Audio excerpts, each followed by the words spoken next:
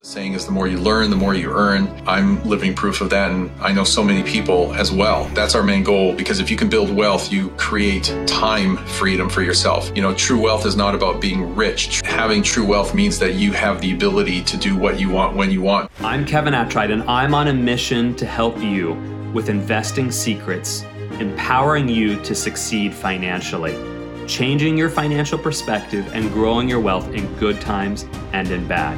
And when the next crisis comes, those prepared to weather the storm will achieve great success while the world melts with fear. Investing Secrets with Kevin Attride. So today, I have a very special guest. Marco Santarelli of Norada Real Estate Investments is an expert in the real estate investing space. And I've spent years listening to his material, going from 0 to 1,000 miles an hour myself. And it's a huge opportunity for you as the listener to understand the practical tips that Marco brings to the table. Marco, thank you for spending some time with us. Kevin, it's an honor to be on, and thank you very much. Marco, just briefly, tell us a little bit about you, your experience, and your organization. Yeah, so basically I consider myself a serial entrepreneur, but I've always been interested in investing. And so I cut my teeth early on when I was 18 years old. That's when I bought my first rental property. So I bought it, fixed it up, managed it, leased it, held it for a number of years, and then ultimately sold it, which was probably one of my biggest mistakes early on. So let that be a lesson learned.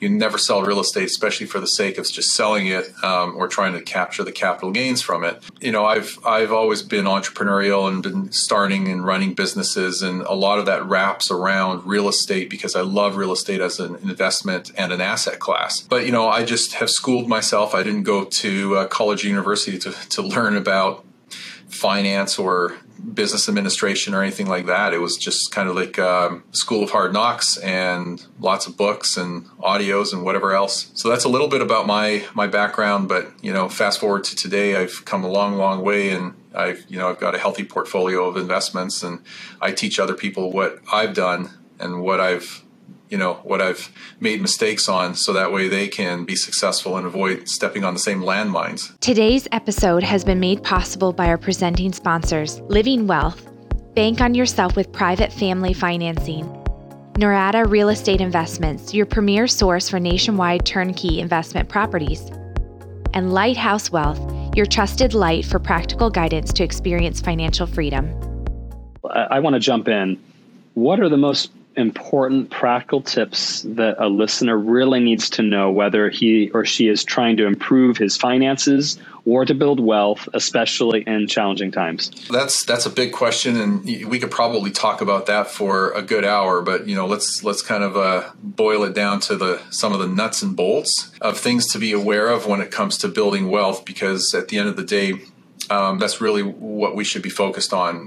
That's our main goal, because if you can build wealth, you create time freedom for yourself. True wealth is not about being rich. True wealth is about having, and I'm talking financial wealth here, not, your health, because that's a form of wealth. But having true wealth means that you have the ability to do what you want when you want, because you have enough in reserves to keep you alive, through savings and through passive income. And the big thing for me, the thing I talk about all the time is generating enough passive income where you can live life on your terms. So you don't only have financial freedom, but you have time freedom. And ultimately, that's what we all want is that time freedom to do what we want, when we want, with whom we want. And usually that's your friends and your family.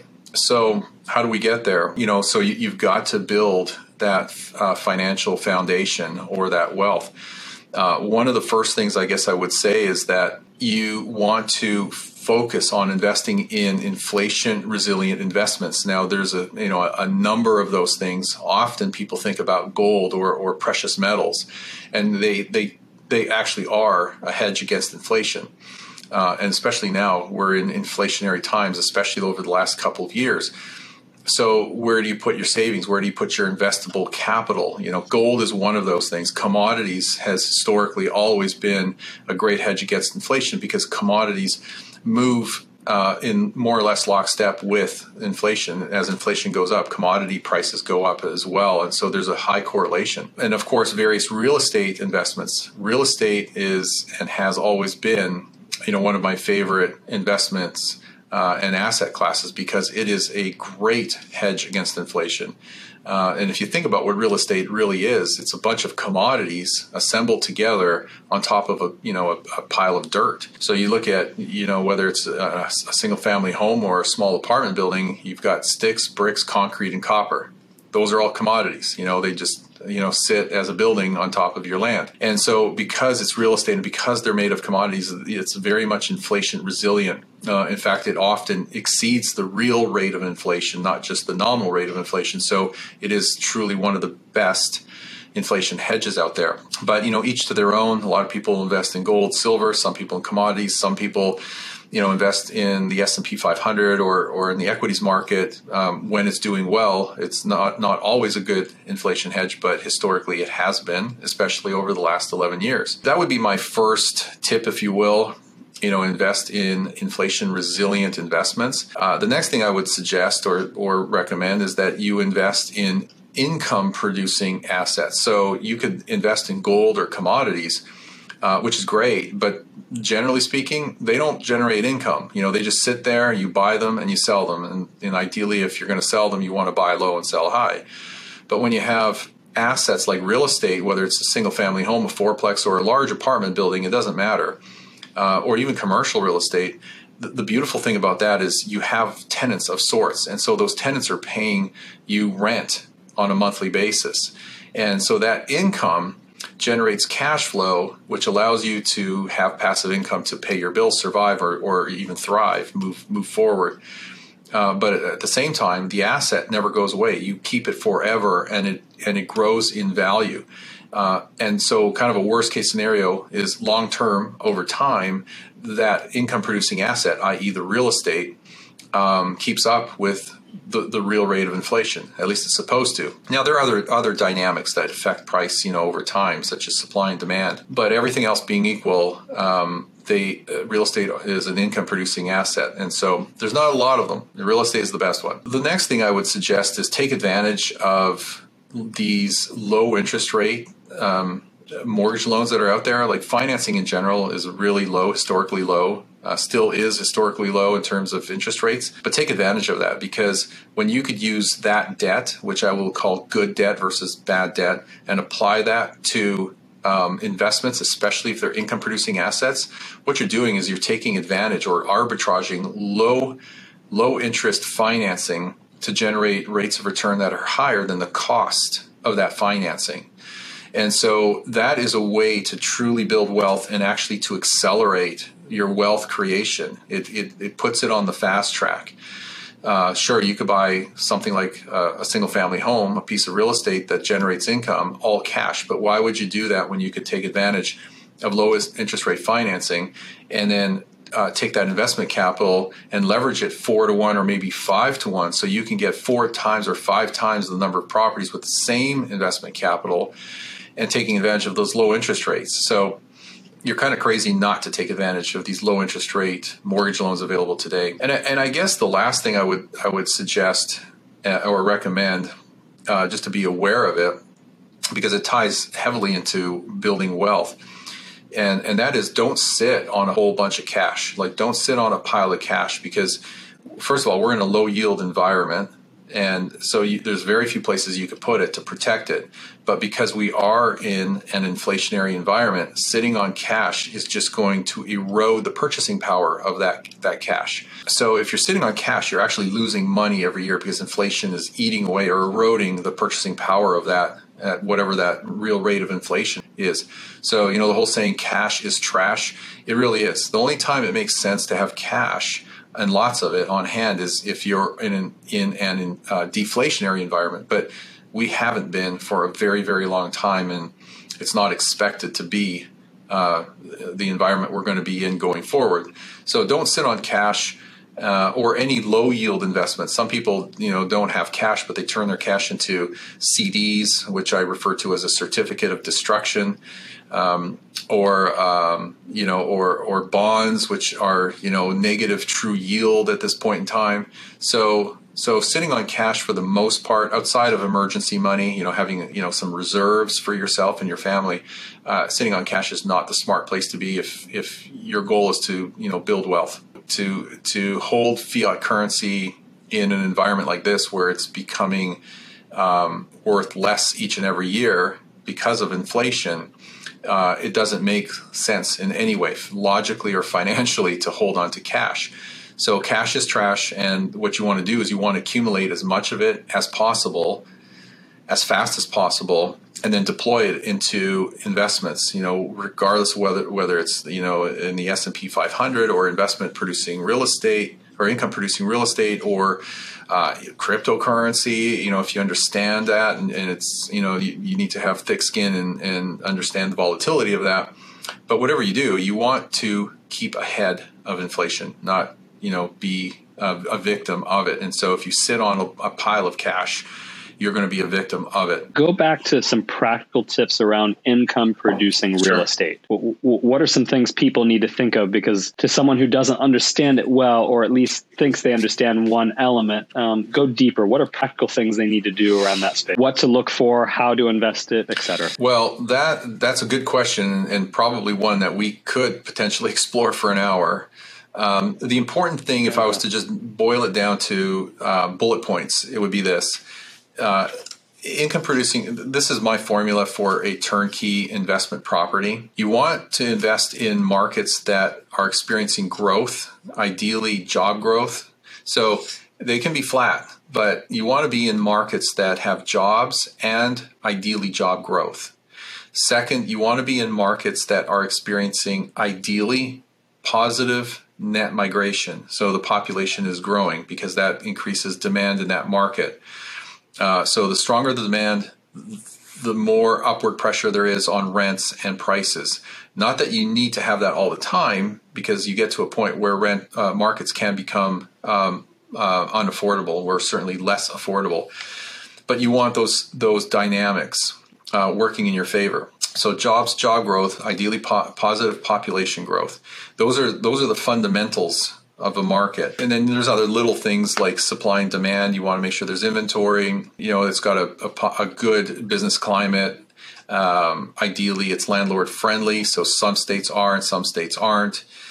So once you've identified those markets, then you want to focus on areas and neighborhoods that are desirable, that are where people want to live and will always want to live, going forward. At a neighborhood level, I like to stick to B-class neighborhoods and to some degree A-class neighborhoods. I try to avoid, for the most part, C-class neighborhoods. So I don't want to be in C's and D's. I want to focus on, solid blue collar and to some degree white collar neighborhoods where there's affordability, desirability, people want to live there. There's a retail market. Properties are selling and new properties are coming online, and there's just a lot of activity. Low crime, good to great schools, that kind of stuff. So markets, areas, neighborhoods, and then ultimately the properties. You want properties that are in good condition, new or like new, meaning no deferred maintenance. You want properties that are cash flow positive. There are exceptions to that rule. Sometimes it makes sense to invest in new construction homes that are in strong growth areas that don't really have much, if any, positive cash flow, at least in the beginning, like the first year, 2 or 3. But what you usually make up for on that very rapidly is the appreciation you see from locking in on new construction to the time when you take possession of it to the first few years as those markets are built out and growing. So your equity growth in those properties far exceed the cash flows you would have had in a newly refurbished property or something that was maybe not in the path of progress or new construction. But ideally you want properties that are going to be positive cash flow, not negative, because you need to be able to sustain that. Unless you could turn it around fairly quickly. And then, last but not least, you want to have the right team wrapped around that property and you. So the right people to help you finance it, the right people to manage it, your, asset protection attorney, your tax advisor. Those are the people that you will be dealing with, either on a monthly basis or an annual basis. So those are the key things I look for when it comes to investing and choosing a market and choosing a property. And, these are very high level answers to your question, but That's what I would tell anybody. Thank you, Marco. That's really helpful. And I really just appreciate your years of experience kind of boiling that down to at least some elements that can help someone to be practical as they move forward. With the caveat that this is not individualized guidance, and this is for educational purposes. During today's economic climate, inflation, other challenges, et cetera, what is your guidance to your clients, or what advice are you telling people? One of the best investments you can make in terms of creating wealth and as a protection against inflation. And that's the environment we're in right now, is a high inflationary environment. The last 2 years have really shown how much inflation can impact the cost of food and commodities and real estate and everything else. So if someone really was to ask me what should I invest in, the top of the list for me is always. In times of turmoil, guidance from successful investors and the wealthy is critical for your success. Subscribe to our premium content to ensure you are well equipped for the growing crisis. Tell us just briefly, how do we get in touch with you and your organization? Yeah, you could reach my team through one of our two websites, our main website where we post some very small amount of all the properties available, even though there's still a lot, is noradarealestate.com, Norada, noradarealestate.com. And the sister website is passiverealestateinvesting.com. Before you go, there are more secret investing tips coming that are quite powerful to help you build your wealth. Make sure you subscribe so you don't miss anything from our seasoned experts. If you want a VIP introduction to our experts, click on the link below. In addition, make sure you listen to our past episodes so that you don't miss out on a single secret. If you're ready, it's time for you to experience financial freedom. The information contained in this episode are opinions not to be used as individual guidance. As always, consult your own financial team for your investment decisions.